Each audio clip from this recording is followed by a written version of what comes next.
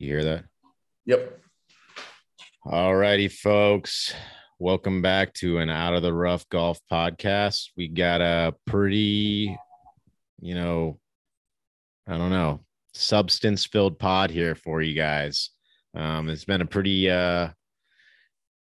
busy week in golf. Lots has happened, lots to talk about. We have the inaugural event of the Live Golf series that kicked off this week. We also had the Canadian Open up in Canada, their national open.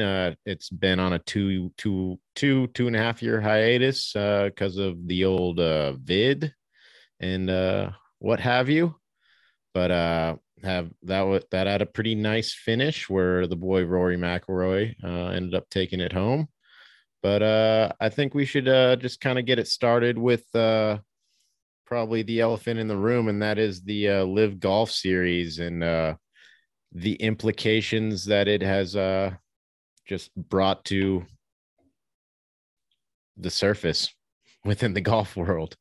I think that's a good place to start. Like you said, it was a hectic week, and they made some waves, and they actually did the thing. They actually played the tournament and got it started. I wasn't totally sure it was going to happen until it actually happened, but they did it. Yeah, I think a lot of people kind of shared your same sentiment. Go roll time back, February around, Riviera, or I don't know if that's in February, but early PGA Tour season. There was lots of talk about, is this actually going to happen? Are they actually going to get players? PGA Tour making threats to players, and lots of people kind of rolling it back, like Bryson, DJ, and lo and behold, Here they are. come June, those guys are committed to the Live Golf Tour. Money talks, and I think that's kind of the proof is in the pudding there. Yeah, 100%. I thought it was incredibly comical to look at DJ's statements from literally like 6 weeks ago. That it was like, I am unequivocally with the tour 100% of the way. Oh, what's that? 125 million? Yeah, let's do it. I'll be there. I'm coming. I, it, DJ is a guy a lot of people cut a little bit of slack for, and I will stay doing that because if you've read that, like, whatever the I guess statement he released about staying committed to the PGA Tour, that doesn't sound anything like Dustin Johnson. So I have a feeling someone else wrote that from his team, and they're like, "This is the best thing to do," and he's like, fucking on his boat, like, got a text. He's like, "Yeah, release whatever. Like, I don't really care. Like, I'm gonna do whatever anyways." So Yeah. I have a feeling like if someone like whether it was Monahan or a journalist or someone would have asked him that like that day it was released, I don't think he would have said anything like that. No, But and I think that statement actually said from Dustin Johnson's team or representation or something. Like, I don't think he even tried to claim that, like, these are my words or this is how I feel. I think yeah, somebody on his team said, "Hey, DJ, we're going to say we're with the tour," which we are right now. And that's all that matters. So, yeah, and I totally. all of that stuff at that time was all it was right after that Saudi tournament, right? And those guys had gone over there and played, and people start talking. I'm sure there's people talking on the ground there, and oh, there's rumors that Dustin's talking to the Saudis or Bryson's talking to the Saudis, and then that gets leaked out to the fucking Twitter world, and then people start running with it.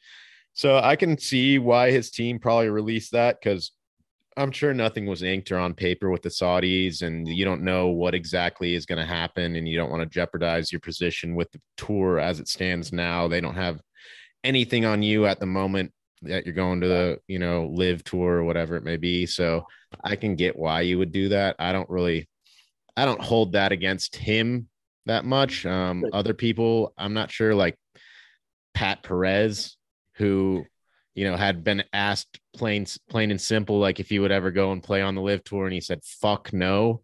And now, lo and behold, money talks too for Mr. Perez. I don't think that surprises anyone. He seems like just the guy that would go and take some money from them to play on that It's tour. almost surprising that he said fuck no. Like you wonder what his logic was when he said that, or if he was, I I just don't think know. a lot of these guys didn't think it was going to get to the point that it is now. Like they're like, Yeah. yeah, why would they do like that just seems like a pipe dream. Like why would they spend that much money? Like are they actually going to get a tournament going? And like once guys show up at that first tournament and balls are in the air and scores are being kept and people are getting paid out their money, like Portland's going to be real interesting, man. Like I have no idea who else we're gonna see, It's gonna playing be that event. crazy.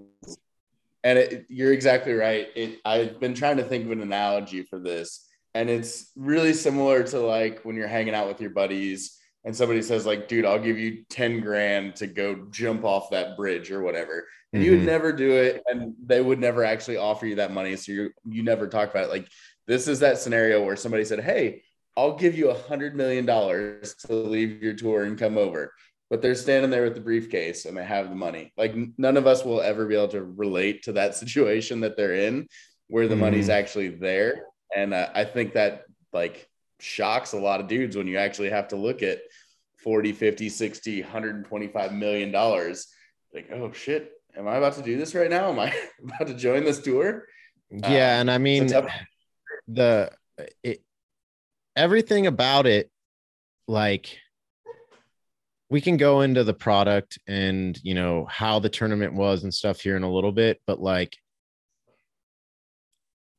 I've been talking about for a long time now how I would love for another league to come up. And if it was funded by anybody but, you know, the Saudi Empire, fucking people would be all in, right? They'd be like, this is a good change, competition's good, fucking, it'll bring the purses up for everyone, X, Y, and Z. But I feel like, especially the tour, obviously they're diving head first into the like, this is funded by the Saudis.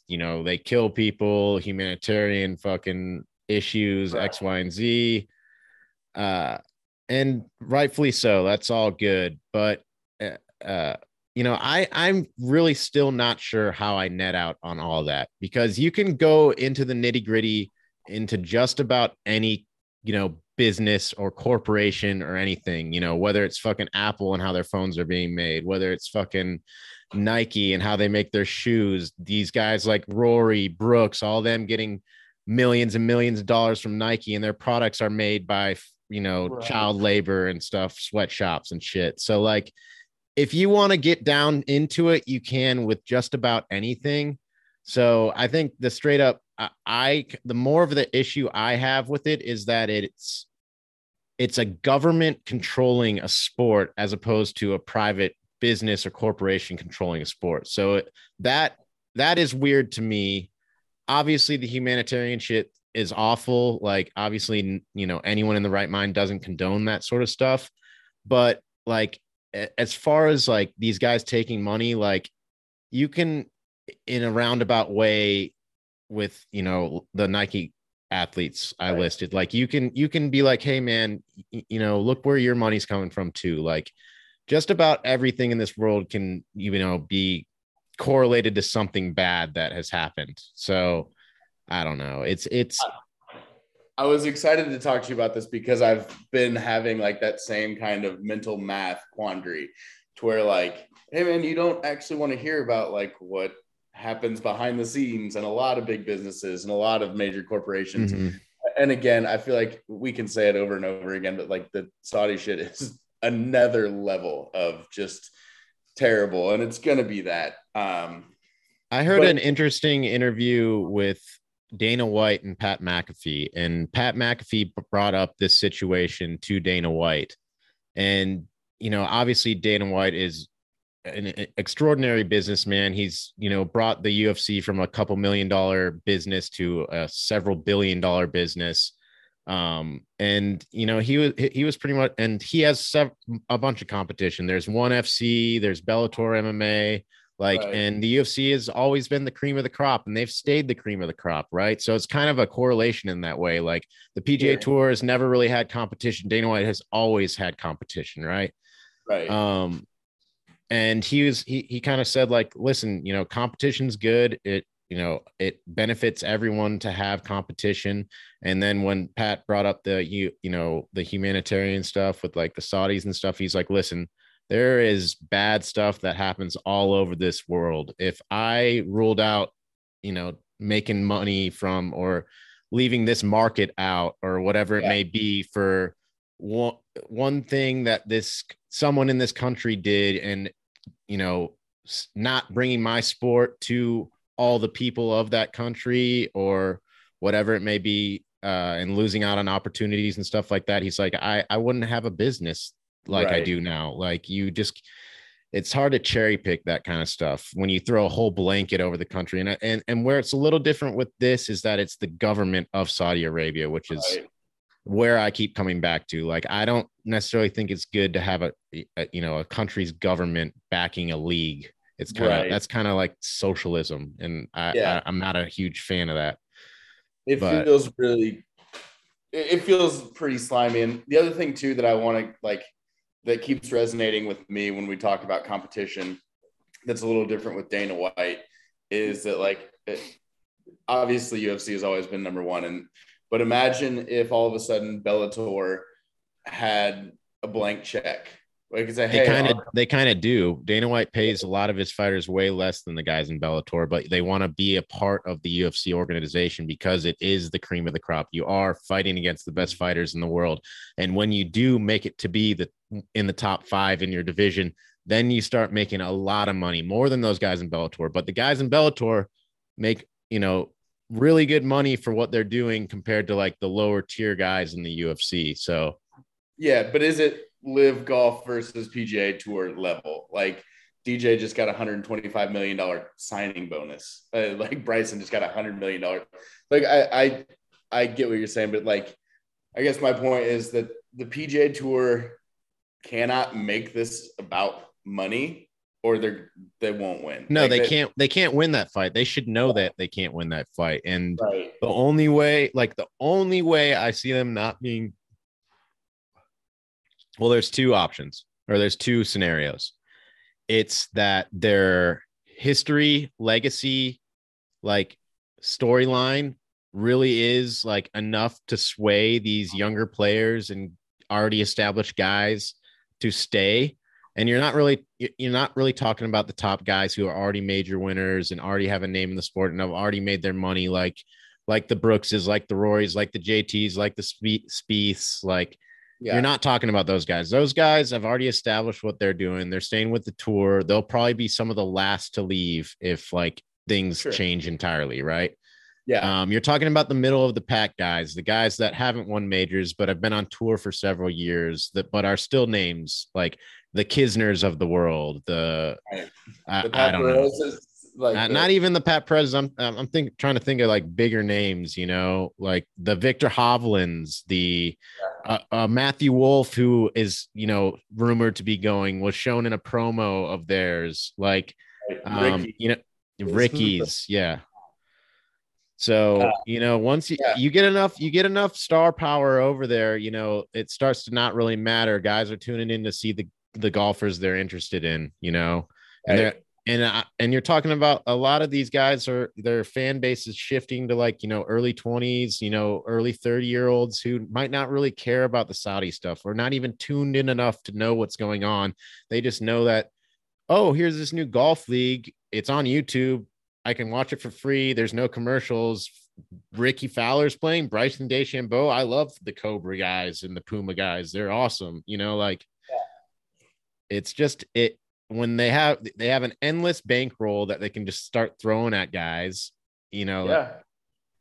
and where I was going with the two scenarios, the legacy, the history stuff, the guys like the middle of the tier pack, like the Rickies, like the Kisners, they choose to stay and they do it for those reasons. Yeah.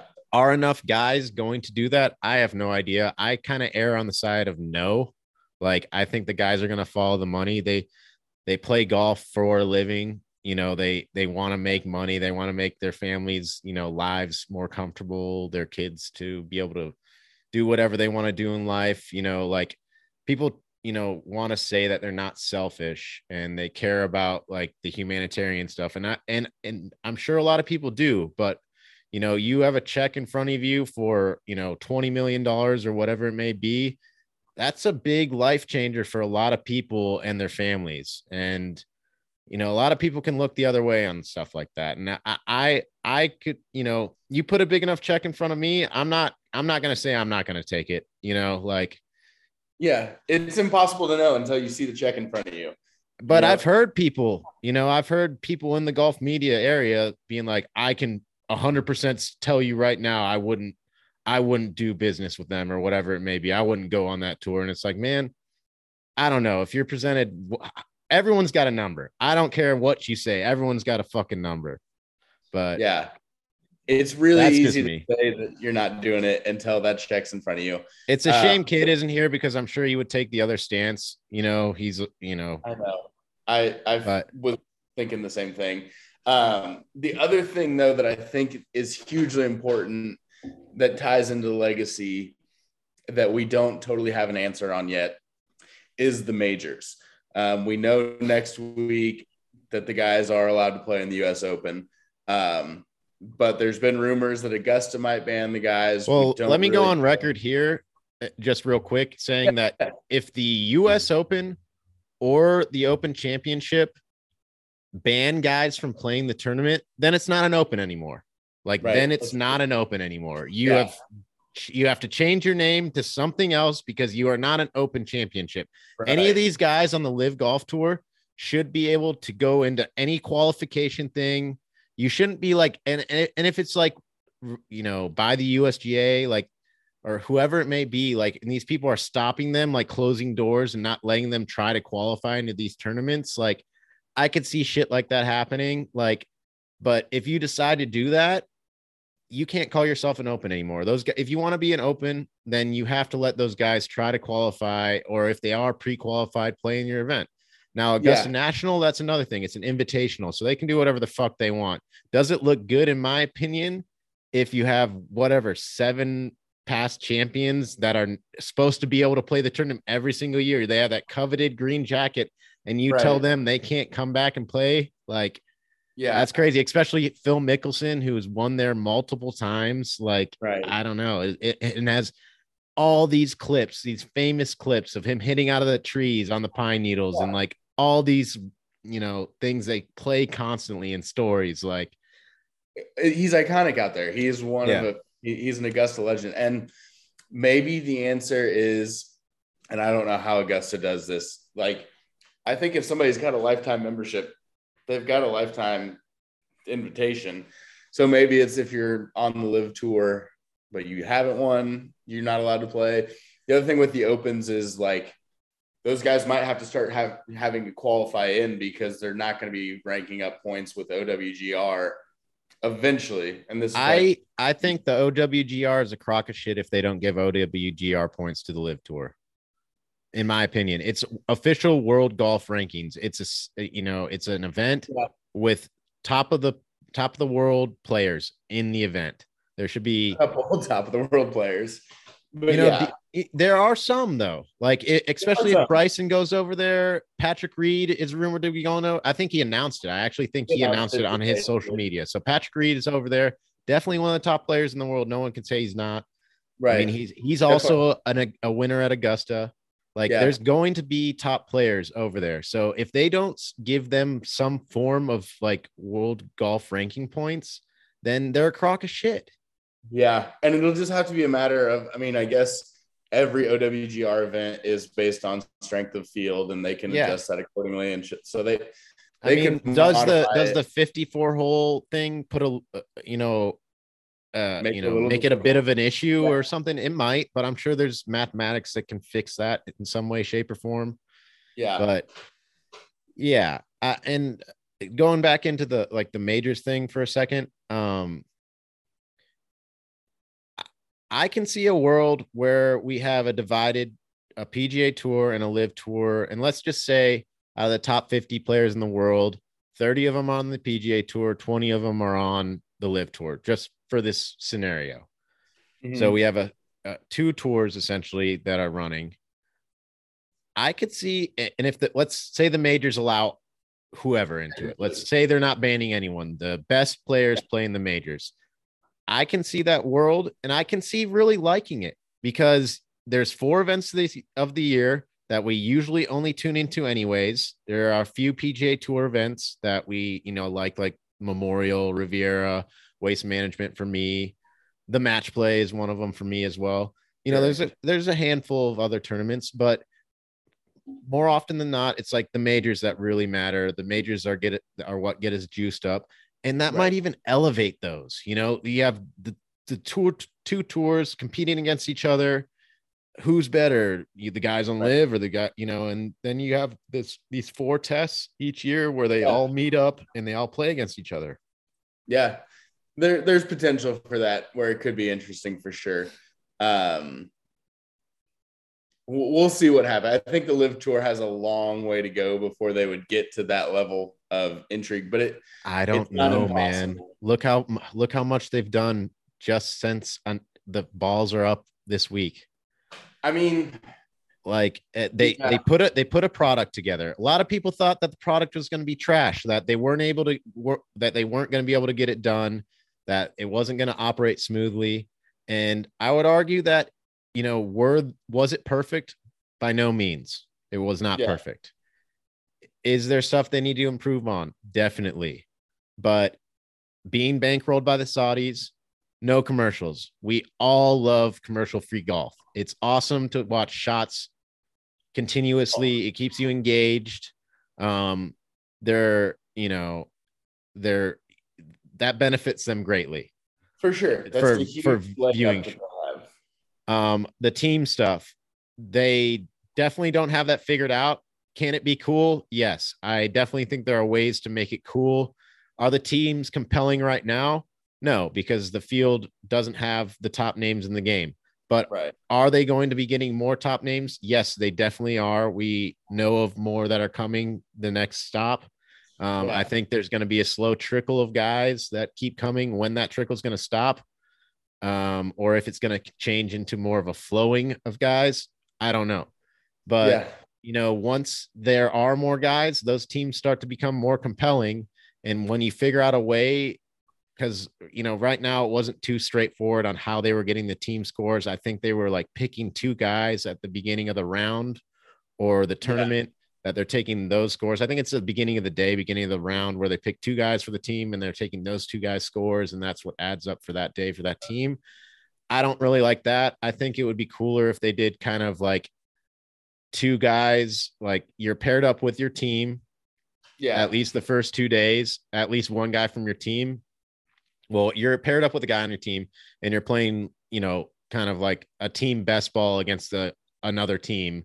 So you're still playing your stroke play, but you're also doing a team best ball type of thing. And it would be like, hey, you get a point for beating, this team over here. And then on the 3rd day, you can figure out something to where you figure out what the final, winning team is. But there's definitely ways that you could make it interesting to have team golf. I think there's no question about that. I think people are fiending for it. I know there's a lot of people that want to see a change in the way, golf is, broadcasted. It's been the same for, essentially the conception of like televised golf. It hasn't really changed.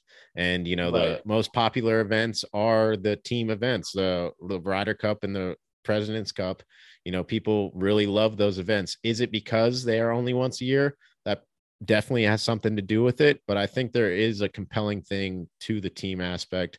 Are they doing it right now? No, they're not. But they're trying. That's cool to me. I think that's how you get progress, is by trying to do stuff. And I'm sure they're not. They're hopefully. I say hopefully, like I want this thing to succeed, and maybe I do to an extent, just to see change for the PGA Tour, quite frankly. But their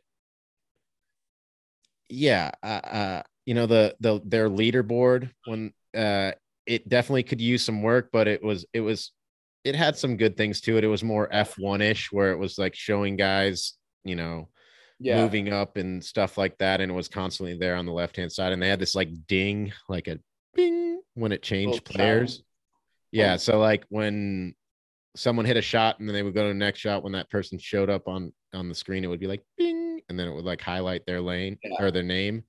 Interesting. Um, yeah, I'm not sure how I feel about the Bing. I was opposed to it at first, and then I was like, I don't know, because like I'm like looking at my phone, like texting or just Checked out. And social like, oh, what media or happened? something, and then you hear a Bing, and then you like look up and it's someone else, so you can see a shot, So I don't know. You mentioned F1. I feel like that's one thing that they could do that would make the teams more compelling is, and correct me if I'm wrong here, they are drafting teams before every event, right? So the team format will be a different group of teams when they go to Portland next week. It's not going to be the I'm same guys. From what I understand, that is what they're doing, but there are certain teams that are staying. Like So like legacy teams. I guess like the Stingers are like mostly made up of South Africans, Charles Yeah. Schwartzel, Louis Oosthuizen, Brendan Grace, and someone else. I can't remember who. Yeah. But like that's a team that they all want to play together, and I think they're gonna continue to play together. Which then it's not really like they aren't really drafting, right? So it doesn't really make sense. I think they're kind of just shooting from the hip with that. They don't really know how that's going to work. I think especially they didn't really know how this first event was going to go. I'll be interested to see how Portland goes. I'm sure it's gonna be a little more polished, I would imagine. But I don't know. We'll see. So how did you watch this? Because when I got on YouTube and I searched Live Golf, and I clicked on it, and then it said like you had to follow a link in the stream or something in order to actually watch. Because I was just getting the audio broadcast on YouTube without following the link, and then I was like, Huh. I don't care enough to. I literally just typed in Live Golf, and it was like the first box that showed up was their YouTube, and it said live on it, and I pressed it and was on the TV. Oh, that's so Yeah, weird. I had no issues. Follow a chain and do all this stuff. I was like, all right, I'm not. One of my email, I was like, I'm not doing that. I don't. I'm good. Yeah, I mean, for me, it was really simple and easy. For older demographic, that a lot of golf Right. fans are, like my dad or someone like that. My dad, yeah. Might not be as easy, even though I think my dad is. I don't know if he watched any of it, but I'm sure he's more than capable of figuring it out. He's watched YouTube before and has it, on his smart TV, so it wouldn't be too difficult to open up a YouTube app and type in Live Golf. So, any decently coherent person could figure it out if they want to watch it that badly. But yeah. I want to touch on one more thing that we kind of skipped over. You mentioned the President's Cup and the Ryder Cup. Currently, it sounds like those guys are not eligible, or it's undecided whether or not they're eligible to play on those teams, right? Well, if you're taking Jay Monahan at his word in his release, then those guys are not going to be able to play on the President's Cup. He didn't mention Ryder Cup, but he did say President's Cup this year. Yeah. And with everything that Jay Monahan says, who knows, man? This all is going to go to litigation. There's a player's handbook that they are given as PGA Tour players. The guys who resigned from the PGA Tour, I know that's much different than the guys who decided not to resign. Yeah.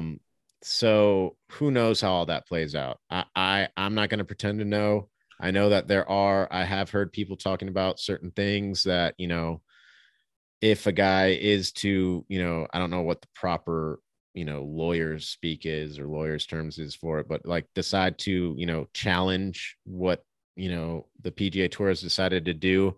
I know they get a certain window around 30 days where they could go back literally and play next week on PGA Tour, even though, Monahan said that they wouldn't be able to. Right. So there's a bunch of like loopholes and stuff that they can do. I know Phil is a lifetime member of the PGA Tour because of the accolades he has, had over so I think he has not resigned, and I think it's because he is a lifetime member and he is going to choose to obviously fight in court.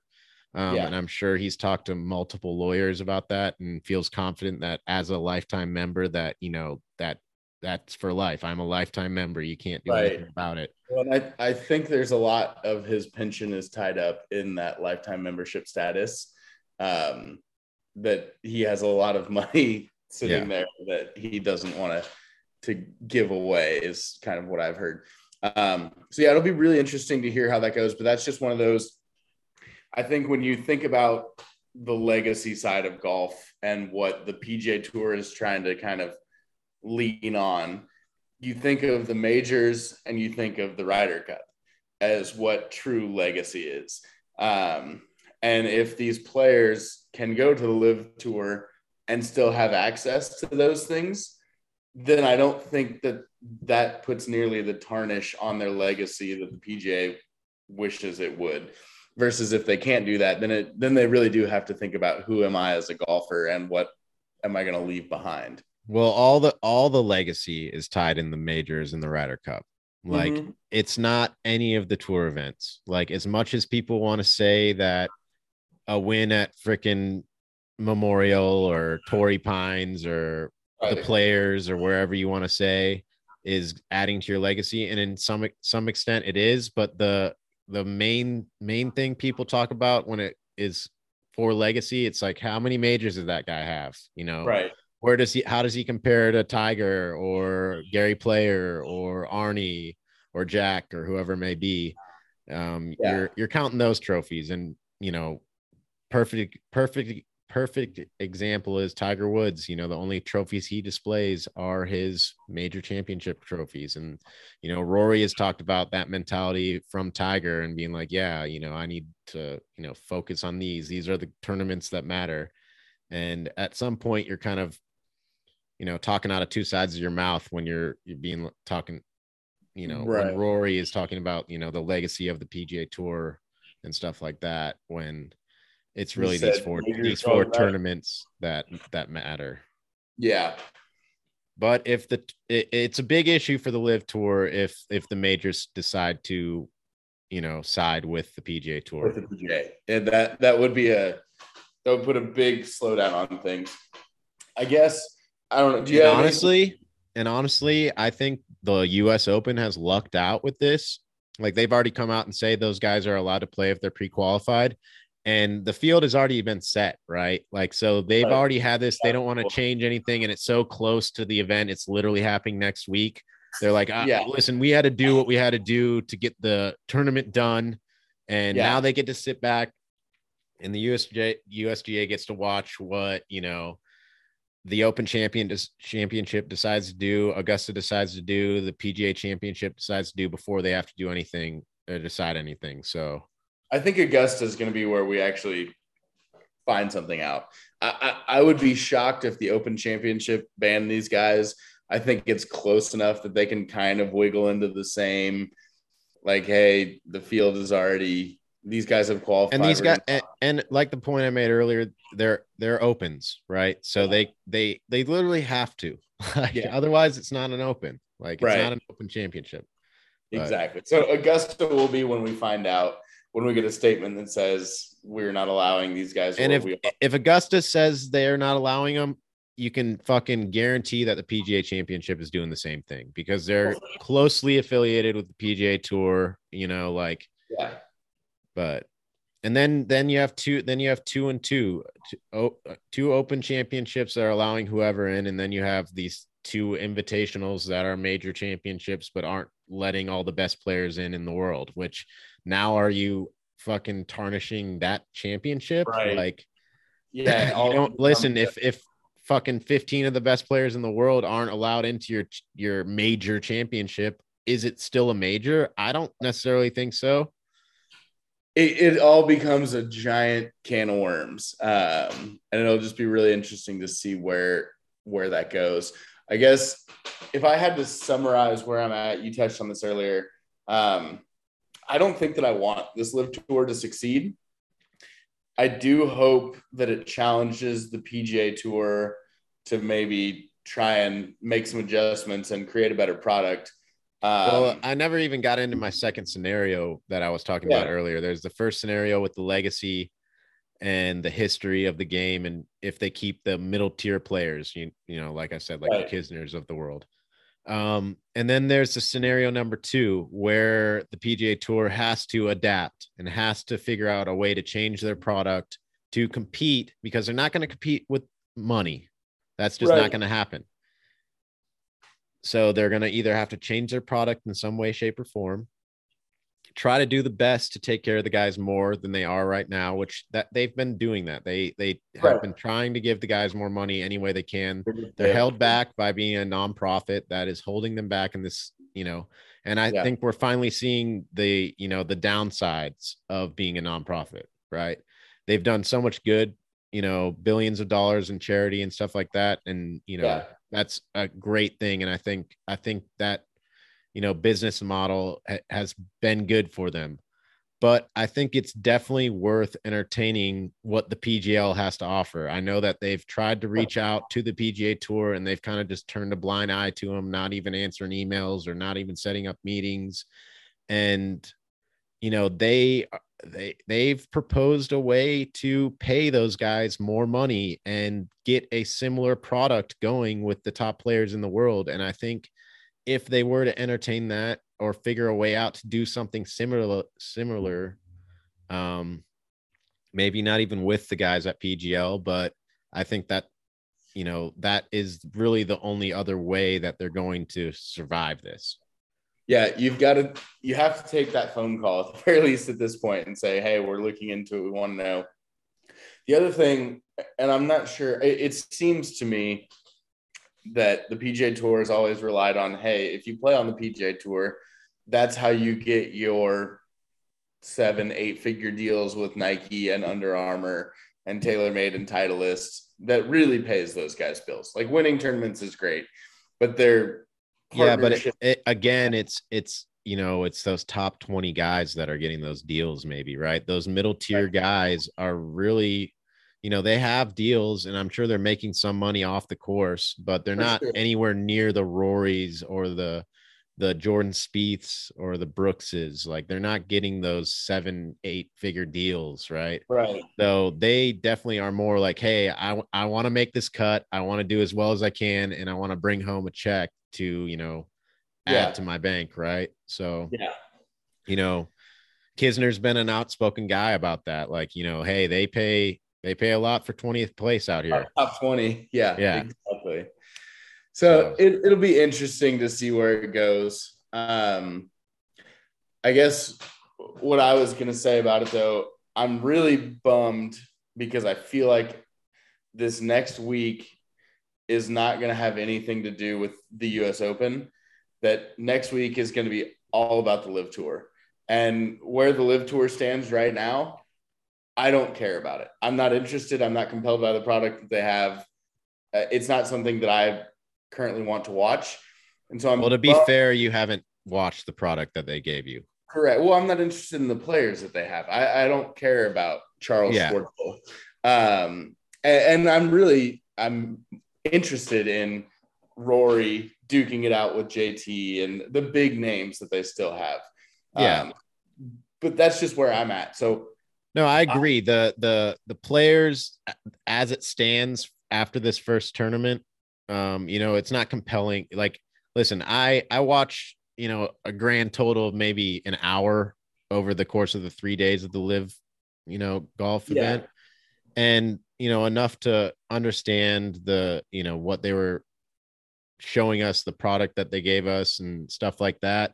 And I can see a world where if they have, like we've spoke of, 20 of the top 50 players in the world, where it would be a very compelling product, especially if they polish stuff up and, do some stuff that I had mentioned earlier, or they figure out ways to, make the team aspect more compelling. Like, yeah, I can see it where it's a big issue. I can fully appreciate and understand you wanting them not to succeed because you want all the best players in the world playing in the same place. I share that sentiment. But well, it just doesn't seem like they're going anywhere. They have from what it seems, an infinite amount of money that, the Saudis are willing to throw at it for 5 years, and they're not going anywhere for a while. For sure. Well, I was even speaking more specifically to like we have a major next weekend that I think is going to be an awesome major. The venue looks really cool. We've got a lot of really big names playing really good golf right now. And I don't think anyone's going to give a shit about that. Like the first press conference of the weekend is Phil, where they're going to ask him 8 questions about LIV, and he's going to give a non-answer to all those questions. And then DJ is going to do the same thing. And then Bryson's going to do the same thing. So it just sucks that this product that's trying welcome to how I feel about Tiger Woods, man. Welcome to how I feel, because any tournament he plays, that's all it is all about. And that's the exact same way I feel.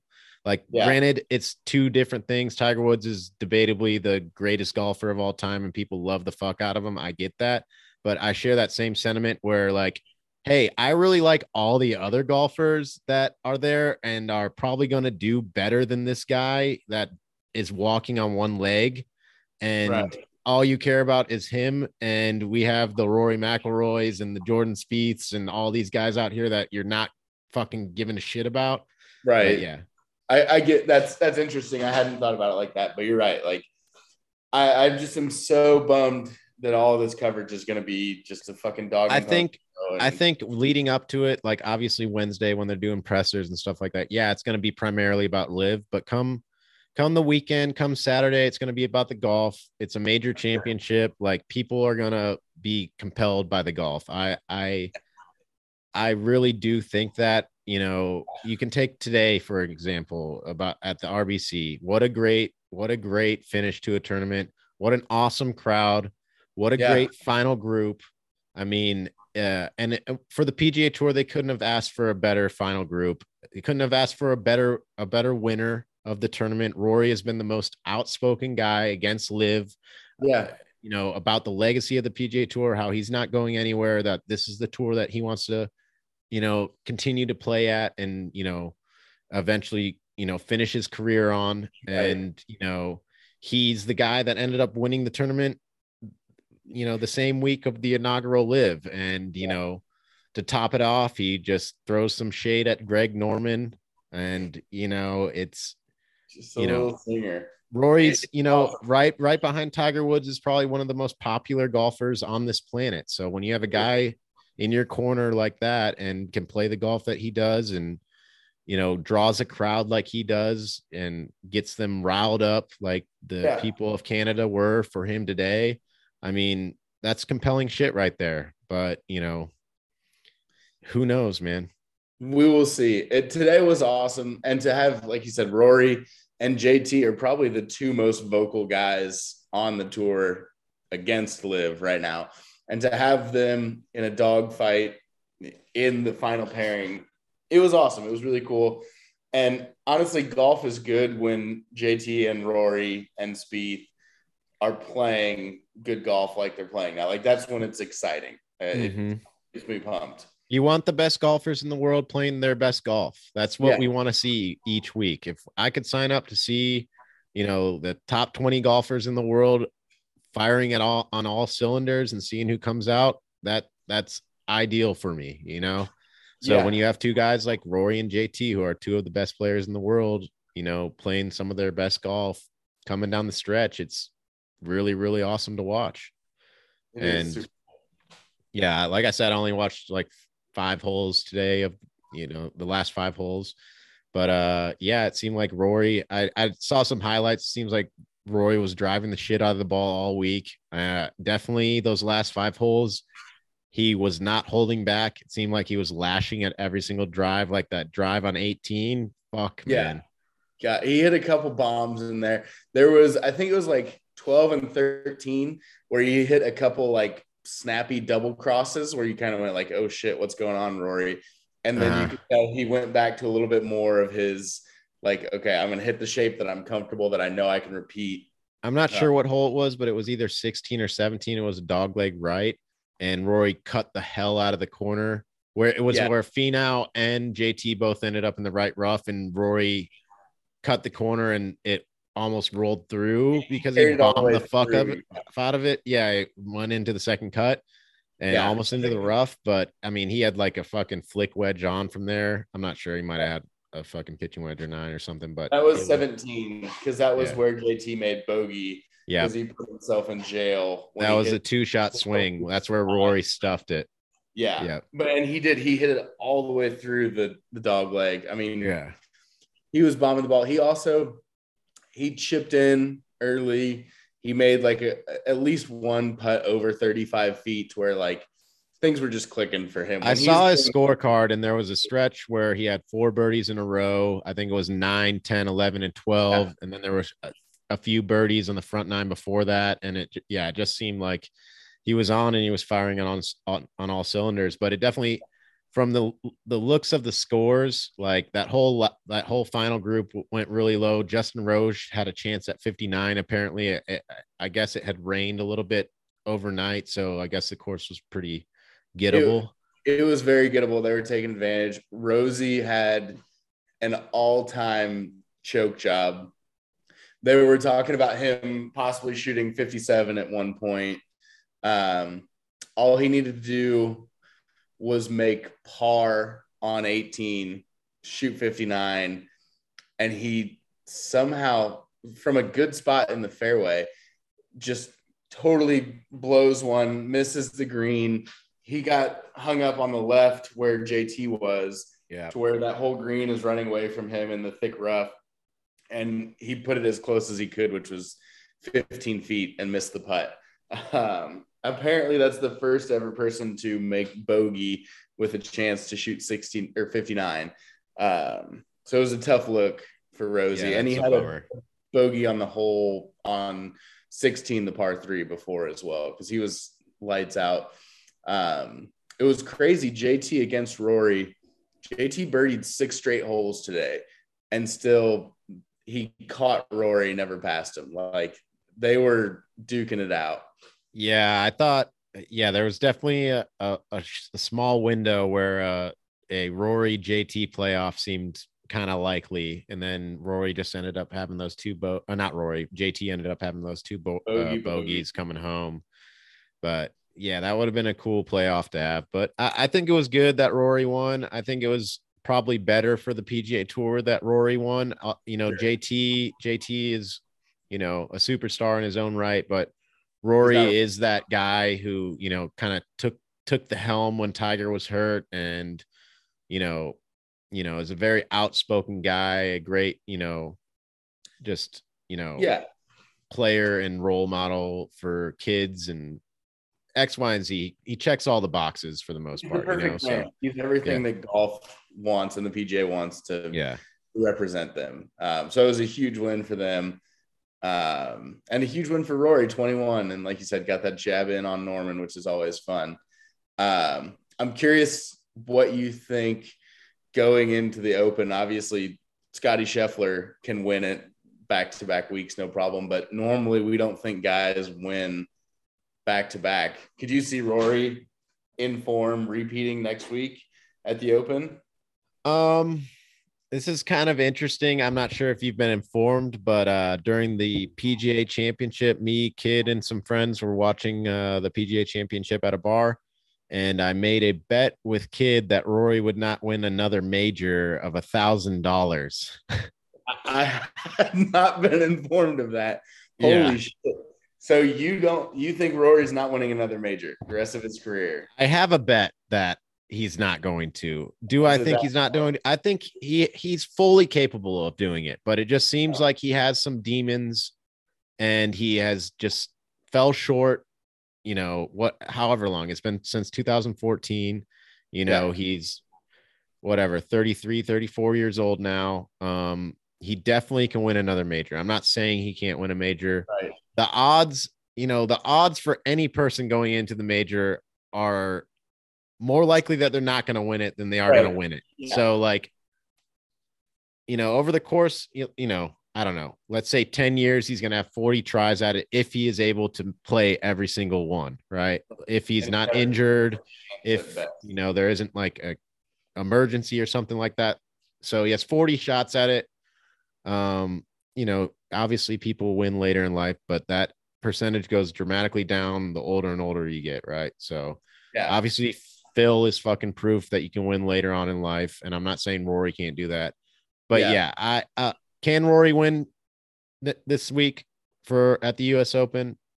Absolutely, he can win. He just won. Scotty Scheffler just did it at the Masters. It wasn't back-to-back weeks though. It was the last start, right? So that's a little different. You're coming off a week of the stress of trying to take home a win and winning down the stretch, and then you're going into another week. Is it possible? People have done it. Yes. Rory is definitely capable of it. If I'm a betting man and I am, I'll say that he's not going to win it.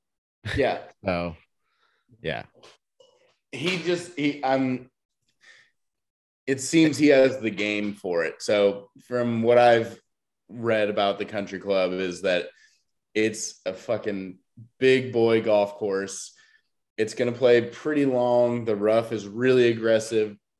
And beyond the rough, the next cut is native area where you have really, stuff. And then I think I heard it was the greens are gnarly. Second smallest. Yeah. The greens are small, tons of undulation. I mean, and the No Laying Up guys did a cool video on it. They played it. There's lots of cool like rock formations that are on a lot of holes. They call them. It's a really old golf course, like one of the first in the country. And I know that it was recently like renovated to try to bring it back to its like, original form.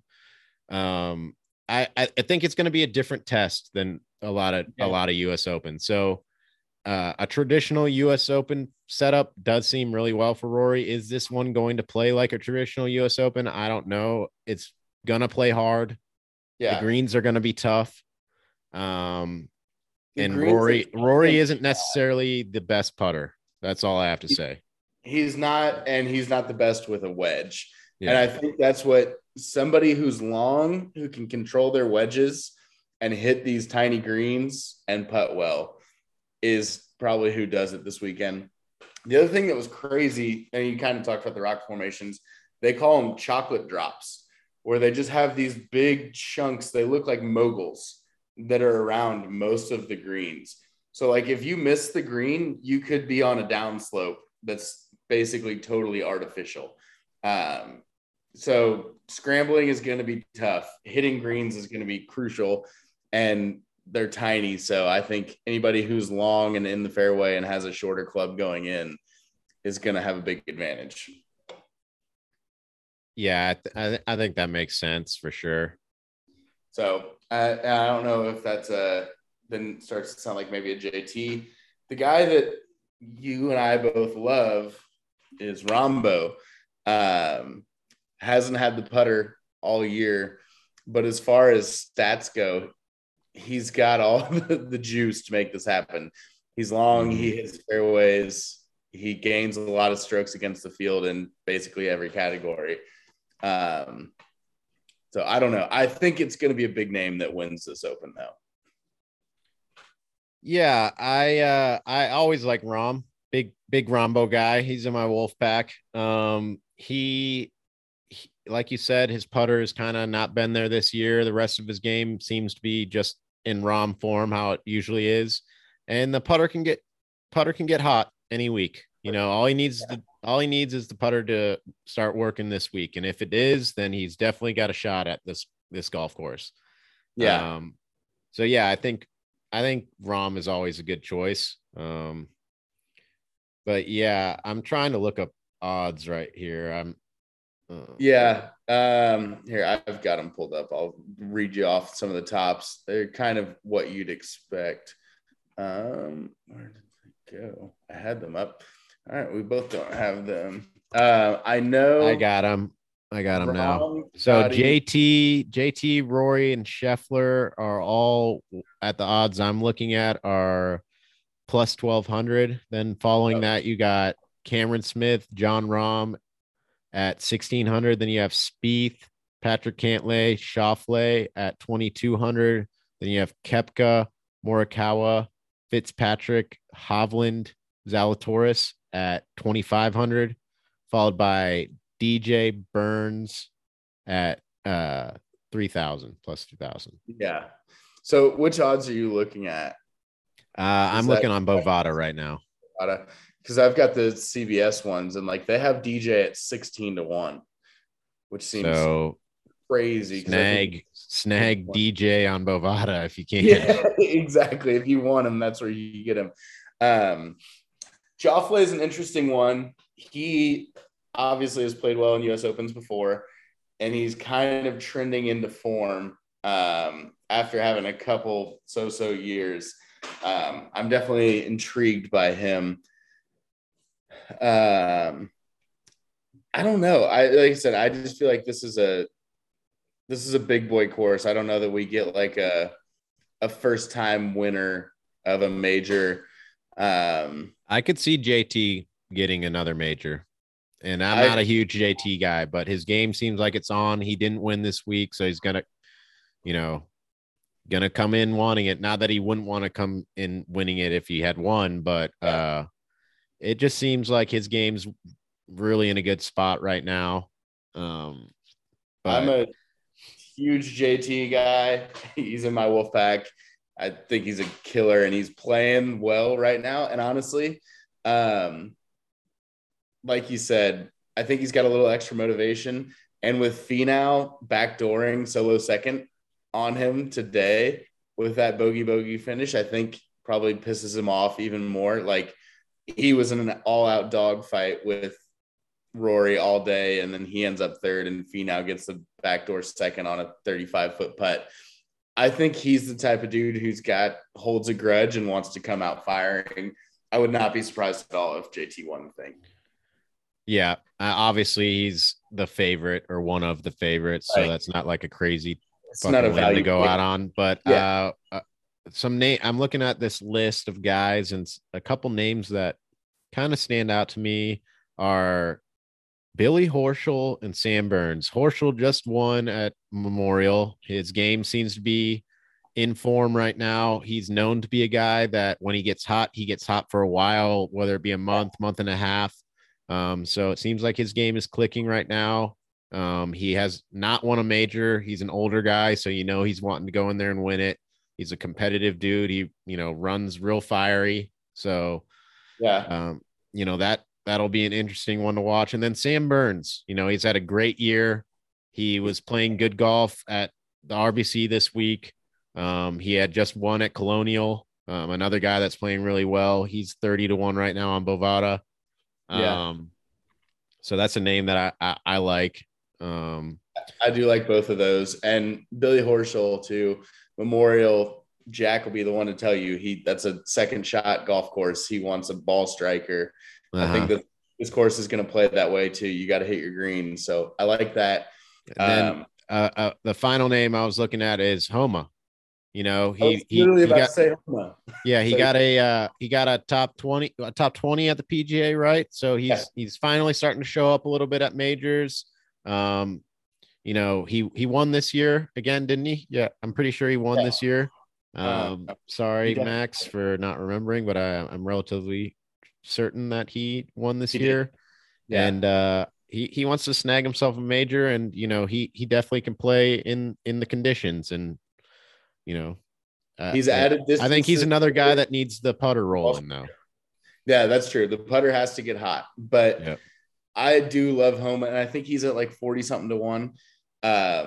That's a good value, and obviously Bovada has him at 50-1. 50-1, and you love to root for the guy. The other guy who's in that same realm, I tried to pick him up in our fantasy league this last Cameron week. Young is not available. Cam Young, he's around 50-1. Dude pipes the golf ball, and he's hung around. He's had a bunch of top 10s this year. He was in the mix at the PGA Championship too. Yeah. I think he finished top 10 at PGA. Like he's right there. It would be crazy. I'm not saying I expect it, but as far as betting, I'm going to have some juice on that. Just at 50-1, I like those odds for the way he plays. Yep. I think there's definitely some guys that are in form right now that there's some juice there if you want to throw down a few dollars on them. Yeah, for sure. What do you think about Cam Smith? I was intrigued by him, but he sprays it off the tee, and apparently that's trouble out here. But Um, one of the best putters in the world, and when he's striping his irons, he's as good as anybody. Apparently, this weekend he didn't hit his irons as well as he has been. That could I be don't think I don't think Cam Smith is going to win on this golf course, yeah, but you never know. He's good. He's a great golfer. I liked him going into the PGA Championship. It money just on kind of him. seems like his game isn't. He won the Players, and then kind of like it's been kind of trending down after that. Yeah, yeah, and obviously the Players, I think he gained like 3 or 4 strokes against the field putting. Like Yeah, you're not going to do that week in and week out. He is one of the best putters on the planet, but that's hard to replicate for sure. yeah.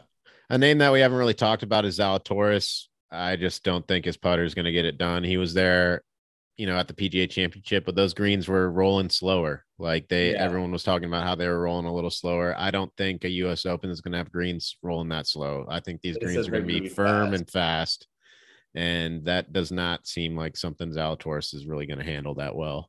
I But I could thought, be proven wrong. I just yeah, don't trust his putter at all.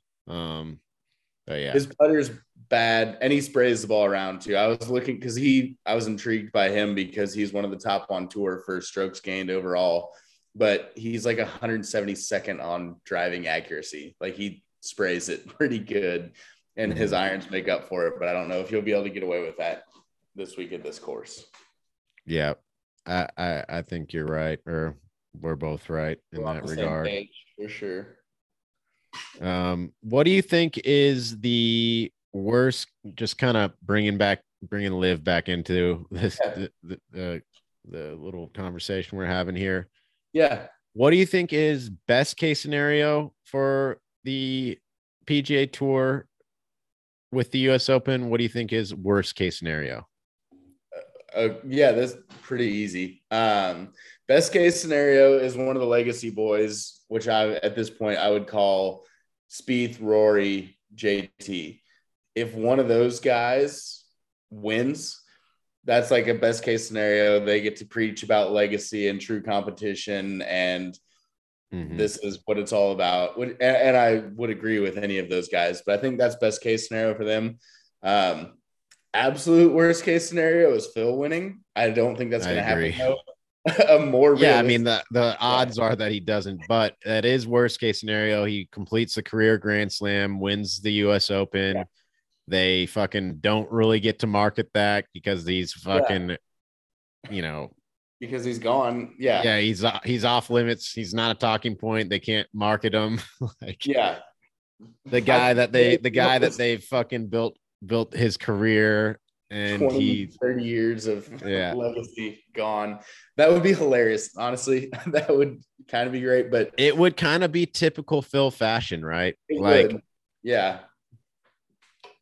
uh But DJ winning, I think, is more realistic and would also look really bad yeah. for the tour. It doesn't seem like DJ's game is there though. Like he hasn't really been playing well all year. Like I don't really see him winning. Yeah, Obviously he's a very talented golfer. right. One he's gonna go down in the Hall of Fame. I don't know which one, but in my golf Hall of Fame, he's in there. Yeah. But he just doesn't seem to have his game in the best spot Not right now. But totally all. yeah, I agree. It's more reasonable that he will win over Phil. Yeah. He has the game to do it. If something clicks, obviously he could easily do it. Yeah. Well, I thought it was interesting that the tour was still running, and it's not up to the tour, but there were a lot of TaylorMade ads featuring DJ on when I was watching the RBC coverage today. Well, I'm pretty sure he's still with I TaylorMade. I don't don't think think they've TaylorMade dropped him. no, Yeah. I don't think they've severed ties with him. And TaylorMade's paying money for those commercial times, and they've spent Yeah. money on those commercials, and DJ's in them. So it They doesn't filmed them. necessarily look good for the PGA Tour when you have a golfer who's on a competitors league, and he's like their top name at the moment. Uh, Yeah. The running commercial. running in between your product. Yeah. He says something, and it probably took me like 7 or 8 holes, but I heard DJ say whatever about his TaylorMade. I was like, oh shit, I didn't even think about this. Like, that's kind of not ideal for the tour, but there's definitely nothing they can do about it. I just thought that was kind of We funny. didn't even talk about RBC dropping DJ and he decides to go play live the same week that their fucking Canadian Open, the Royal Bank of Canada, they're like crown jewel of their tournaments. He goes that week to live, which is quite the fucking move. Well, and then he said his quote was, "I'm not even sure what RBC means." Maybe that was I saw that on Twitter, so I shouldn't say that DJ said that. But I saw a lot of people saying, yeah, I'm sure he knows what it is. I mean, the Gretzkys so. are from Canada. Like, yeah, you would hope so. Yeah. But yeah, he used to do a lot of big ads for them as well, right? There was like, yeah, I mean, they had that like hole in one with the driver ad where it's like clearly like CGI and it drops on the green and shit. Yeah. So bad. Yeah. But that was unfortunate timing for them. I guess it worked out well for him though. So what are your thoughts on how the tour / Monahan has handled this whole ordeal from let's bring it back 6 months to where he, addressed the players originally. I don't think it was 6 months ago, but at the beginning of the season, around Riviera and stuff, where he addressed the players and let them know what the deal was up until this point. Yeah. I'm glad you asked about that. So I think Monahan, up until this all happened, like when he initially addressed the guys, he was kind of trying to play the tough guy, like, hey, we're not going to let you come back. You're going to be banned forever, like almost scare tactics. And now that they've left, he looks like he's, I guess there's a more elegant way to say this, but he seems like he's in his feelings about it a lot. Like that memo that he wrote to the players was like very personal and seemed very clearly directed at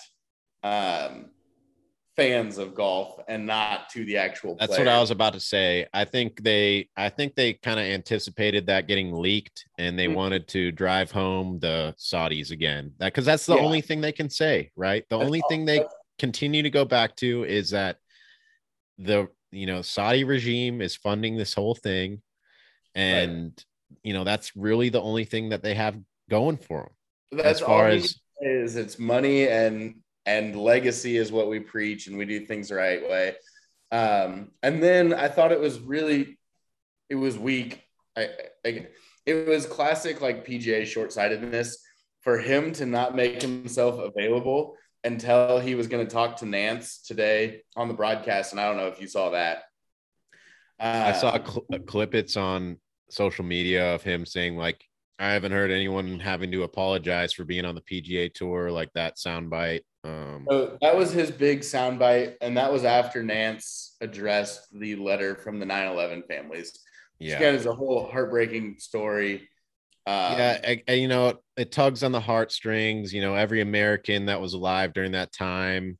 And it just, I could be naive and not know this, but wasn't it like Afghanistan that, and I don't want to speak because I don't know it well enough, but I believe that there were Saudi ties. But I don't know it well. Listen, I was fucking in middle school when all that was going down. So I'm not like a big 9/11 conspiracy guy. I just know that like bin Laden was supposedly behind it all. And he, was in Afghanistan and we invaded in Afghanistan after that, not Saudi Arabia. So I just, I'm not well-versed enough to know. So obviously if they're talking about it on CBS during a golf tournament, obviously I would assume that Saudi had ties to it, but this is where I was going with that. They're tugging in the heartstrings. It's obviously that woman who the reporter who was killed by them, Julian Assange. No, was that his name? Julian Assange or something like that. Yeah. But obviously she's gonna have a certain opinion about that, right? Her husband was killed by them. She is going to feel a certain type of way about that. And so are people who their family members were, hurt or killed during 9/11. They're all going to have, of course, a very big bias. And that was just, another tactic, by Monahan and the PGA Tour and, CBS and Nance to try to drive home like how bad, these people are. And again, it's their only tactic. And that's what I was going to say is that Monahan, up until that point, like you're going to see that snippet over and over again. And like on Twitter, everyone was like real powerful stuff. And then quoted, you never have to apologize for being on the PGA Tour. Which it is like, that's a powerful statement. Like no one has been like, I'm so sorry. Like, yeah, I went to play on the PGA Tour. Like no one has said that. Like it's a great, it's a great freaking jab at them. Like yeah. And but how many of those, like you're using your freaking nukes right now, as opposed to like down the road, right? Like you're doing it all right now. What are you going to do come Portland? You're going to continue to say the Saudis. Brandel Chambly can only say so much, like. Yeah. Well, and like I said, Monahan was so bad during the first 90% of that interview. Like that one little line saved that conversation for him. Because like Nance asked him, he said, what do you have to say to people that say, why can't they play in both leagues? And Monahan said, well, I would answer that with another question. Why do these players need us? And then like just totally spewed bullshit. Well, they don't. The answer to that is they don't need you if the majors will let them play in it. They literally don't need you. He just did. Yeah, he did this whole rant about legacy and the importance of the tour and blah blah. And it was like that was such a not only did you ignore his question, but then you made up answers to cover. Like I think Monahan has handled this poorly. And I agree. He doesn't have the tools to fight back as of right now, because all he can think about is I don't necessarily think he doesn't have the tools. He did not do his due diligence. Correct. Taking meetings with the PGL because he didn't want to, whatever his reasons were, whether it was like, I don't want to affiliate with them, I don't want to involve other businesses with our business. I think we can do what they're proposing on our own, whatever it may be. But the fact that you didn't even entertain that is an issue. It to me, it speaks to him disregarding what he thought LIV was going to be, kind of writing it off. And now they're caught with their pants down because he wrote it off, didn't think it was a threat. And he thought his scare tactics to the guys being like, well, you're going to get a ban and you're not going to be able to play on the tour. And he thought that was going to be enough. And it just wasn't. Like he underestimated how much money matters to some people. And, we're seeing, more and more guys going over there. And there is going to be a tipping scale when a certain amount of guys are going to go over there, and it's going to be very competitive as far as like top names. 100%. Well, and like, I think he also compounded his issue, and maybe this is too inside baseball, but to me, as someone who loves the PGA Tour and is constantly irritated about the way they cover it, the fact that he decided to wait until two of the most important golfers on the planet were in a fucking head-to-head showdown, and then he decided he was going to talk over them and do this interview then, versus like, hey, maybe come out on Wednesday afternoon or Thursday and address this instead of interrupting your coverage. Yeah, instead of taking away from the story, the perfect thing that is going to help people stay watching the PGA Tour, a showdown between JT and Rory McIlroy. Yeah, and two of the best players, two of your most outspoken players about this whole situation, battling, coming down the stretch. And you're deciding to do an interview, not to mention the shitty fucking commercials as they're going up 18, and that's nothing new. They always do shit. This has been critiques of many, many people about their broadcast and their product. Like they've sold too many commercials, trying to get as much money as they can, and they've jeopardized the product. And that's why it made an opening for people like LIV, people like the PGL. And it's short-sighted on them, thinking that they're the only dog in town. Yeah. and that, that their monopoly is going to stay how it is forever. And that's just, when you Yeah. have unlimited funding, you can do a lot of fucking shit. Yeah. You're exactly right. It'll be wild to see how it plays out. But to summarize your question, I think Monahan's done a kind of a shit job, and he seems like he's got punched in the mouth, and he's kind of trying to regain his footing, and he doesn't know where to go other than to harp on money and legacy. Yeah, and you can only do that for so long. Right. You can't keep beating the dead horse. Like, exactly. We all know and what it's gonna lose its luster. People are gonna be like, I know, but freaking DJ and Bryson are in a head-to-head down the stretch on the Live Tour, or they've got fucking 5 drivable par 4s coming up. Yeah, Patrick Reed is pulling some rules shenanigans over on the Live. It's must-watch TV. Yeah, so it'll be interesting. It could go a million different directions, and the tour has some really serious soul searching to do. So for sure. If you had to, let me give you a couple names. Sure. I'm going to rattle off some names, and you're going to give me either a yes or a no if you think they're going to be playing in Portland at Live. Okay. I like this. So Pat Perez. Yes. He's playing. He's going to be there. Yeah. Patrick Reed. Definitely going to be there. Bryson. He'll be there. Yeah. Matthew Wolff. Yes. I think he'll be there. Let me see here. Jason Kokrak. Yes. Ricky Fowler. I think he'll be there. You think Rick's going to be there? He'll be there.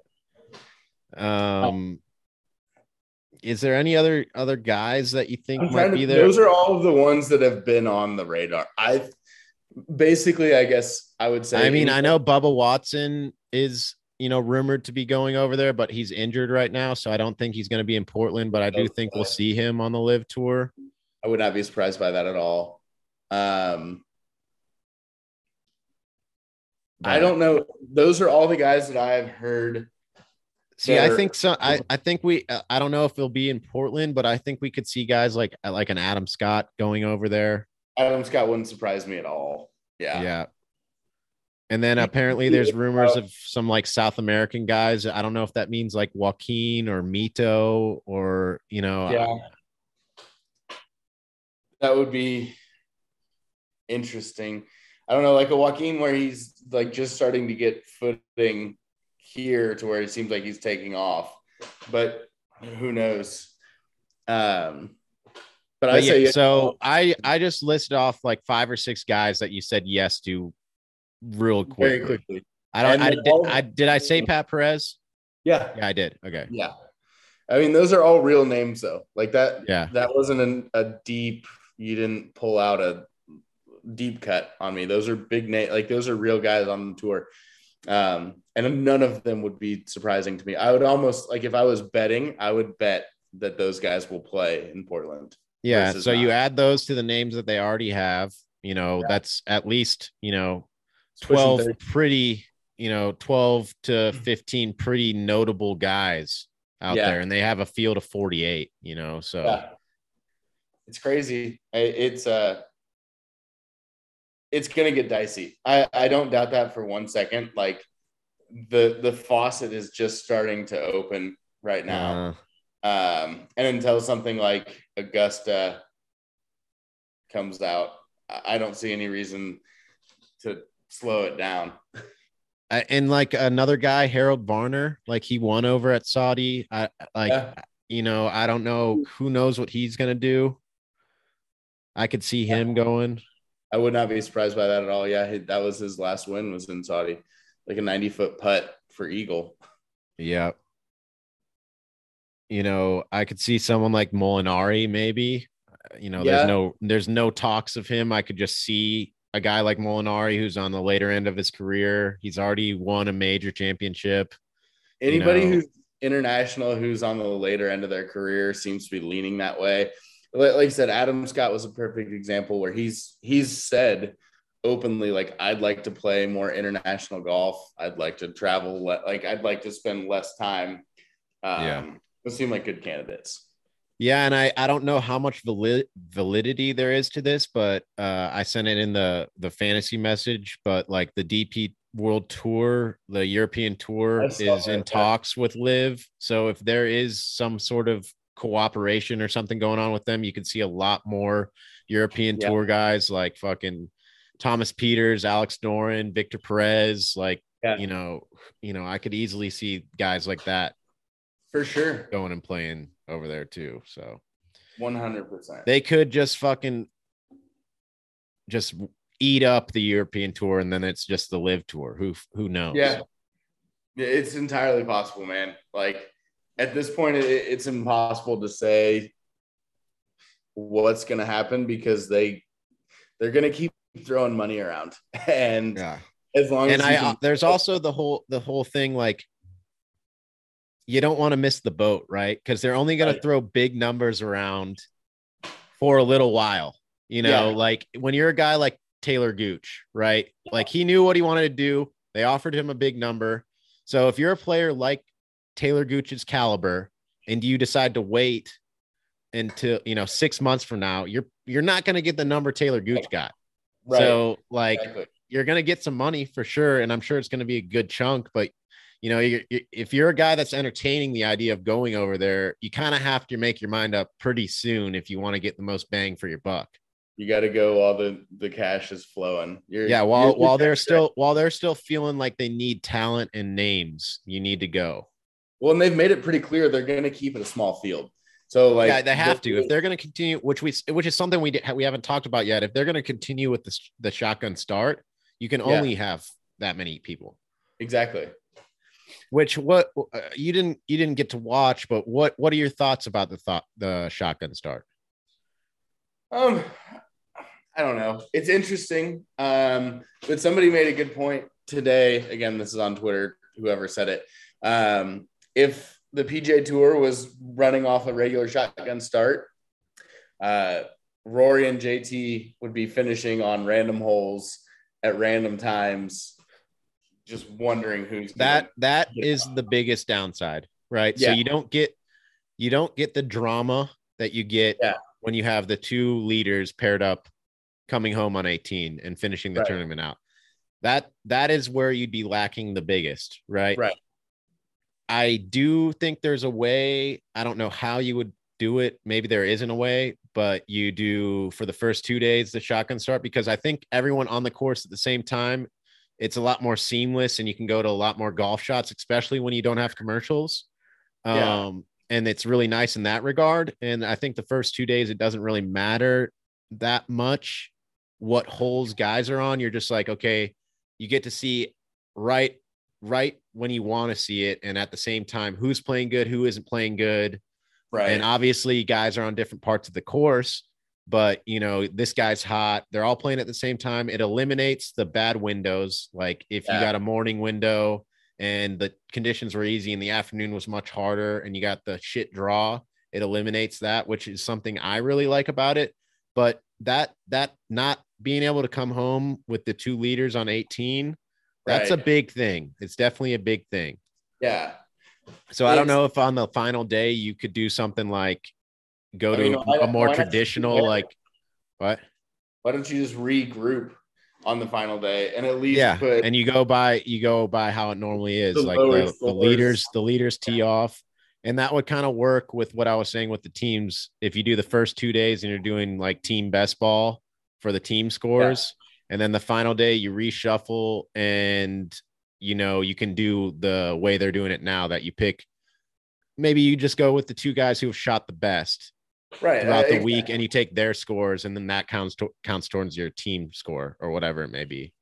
Yeah, there are ways that they could do it, and because that only matters, though, going down 18 really only matters on the final day. On the final day, exactly, Saturday for them. So I'm sure they'll play with it. Like, this was their first week, and they'll figure that out. Whether or not I want them to or care is to be determined. Another good thing about the shotgun start is, like, you're not there's a window that golf is being played. It's not like this is happening all day long. I don't know when I need to tune into to see the guys I want to tune into. There's a 5 hour, 6 hour window where everyone's on the course. You're getting to see who you want to see. You don't have to, That get is true. And it's PGA like, Tour live to see Rory's round because it's not going to be on CBS in the afternoon and you want to watch Rory. Like it's all there. All the guys that are on that tour are being shown. So that that is is another pretty awesome, actually, because it is brutal when it's like, okay, my favorite player tees off at 7:38. My second favorite player tees off at 1:20. So I've got to watch 9 hours of golf coverage to or see I have to pick when I want to watch it. Who do I want to watch more? right. And if it is a guy in the morning, if it's a Thursday or Friday, I'm going to have to watch on PGA Tour Live, and I might not have ESPN Plus, and I can't even watch him. And I don't want to get ESPN Plus because I am not a golf hardo. I just want to watch golf on the broadcast that I have with my cable. Yeah, exactly. So there are definitely pros and cons to it. I think there's a lot of pros to it, and the biggest con is that 18 scenario. And I think that there's ways to work around it, like we just said. And I think there could even be better ways that I'm not, thinking of off the top of my head. So I agree. I think overall it could be a good move, but that we can wait and see with that. I agree. It'll be interesting to see where it goes. I think we're at the tip of the iceberg right now, and we had a busy week in golf this week, and I think this next week is going to be just as busy, if not busier. So it'll be really interesting to see where things go, and we're going to have a major champion next time we talk. Yeah, we'll have a major champion. With that being said, we can the last 5-10 minutes of the show, however long it is, we haven't said this yet. Who's your money on to take this thing home? I'm not sure who you would when we picked our majors at the beginning of this year. I'm not sure who you picked. I know who I picked to win. My choice, who I think is going to win now, is not going to be the same. But who do you got your money on this week? Let me see. I had it at one point. I can't remember who I said at the beginning of the year. But I'm going JT now. I think I actually said JT for the last one, which was correct. But I like JT going into this week. I think he's playing insane golf. He's going to have a chip on his shoulder. So if I had to pick anybody, it'd be JT for sure. So at the beginning, I think that's a good pick. We talked about him earlier. Right. I think he's one of the favorites going into it. Obviously, he's playing good golf right now. He just won the most recent major, so he definitely can win. At the beginning of the year, I picked Brooks Koepka to win the U.S. Open. One, because obviously he's won 2 in the past. He does, we don't have to talk about his major accolades. He does well in most major championships. The past couple of years, he's kind of been plagued with injuries. I thought, this year was going to be a little different. It turns out it's not really much different. He hasn't really been playing that great. And it's up in New England. He won Bethpage up there. He won Shinnecock up there. He seems to play well up in New England. So that's why I went with him. I still think he could win if he finds his game, his major championship game. You can never rule him out. But I am going to go with, I think I'm going to go with the boy, Scotty Scheffler. And that's partially because he's on my team, but he's been playing spectacular golf this year. I think he is as good as he is at chipping and putting. I think he almost is underrated in how good he is at chipping and putting. Being a Texas boy, we play on that hard ground. You got to be able to nip your wedges. And I think, he's got a lot of confidence in the short game. And I think that's going to come into play out, at the country club up there in Brookline. So, it would not be surprising in any way. The odds probably aren't in my favor, considering he's won 4 times this year. One of them being Augusta, but what a year it would be if he was able to get a U.S. Open as well.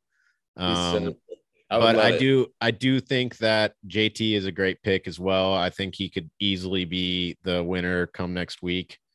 Um, but yeah, I also had honorable mentions at the beginning of the year. I had John Rahm. We talked about him Yeah, earlier in the show. Obviously, he's definitely got a shot out there if he gets that putter rolling. So, but I would yeah, not be man. surprised at all if Rom did it. That would be make perfect sense. Same thing with Scotty.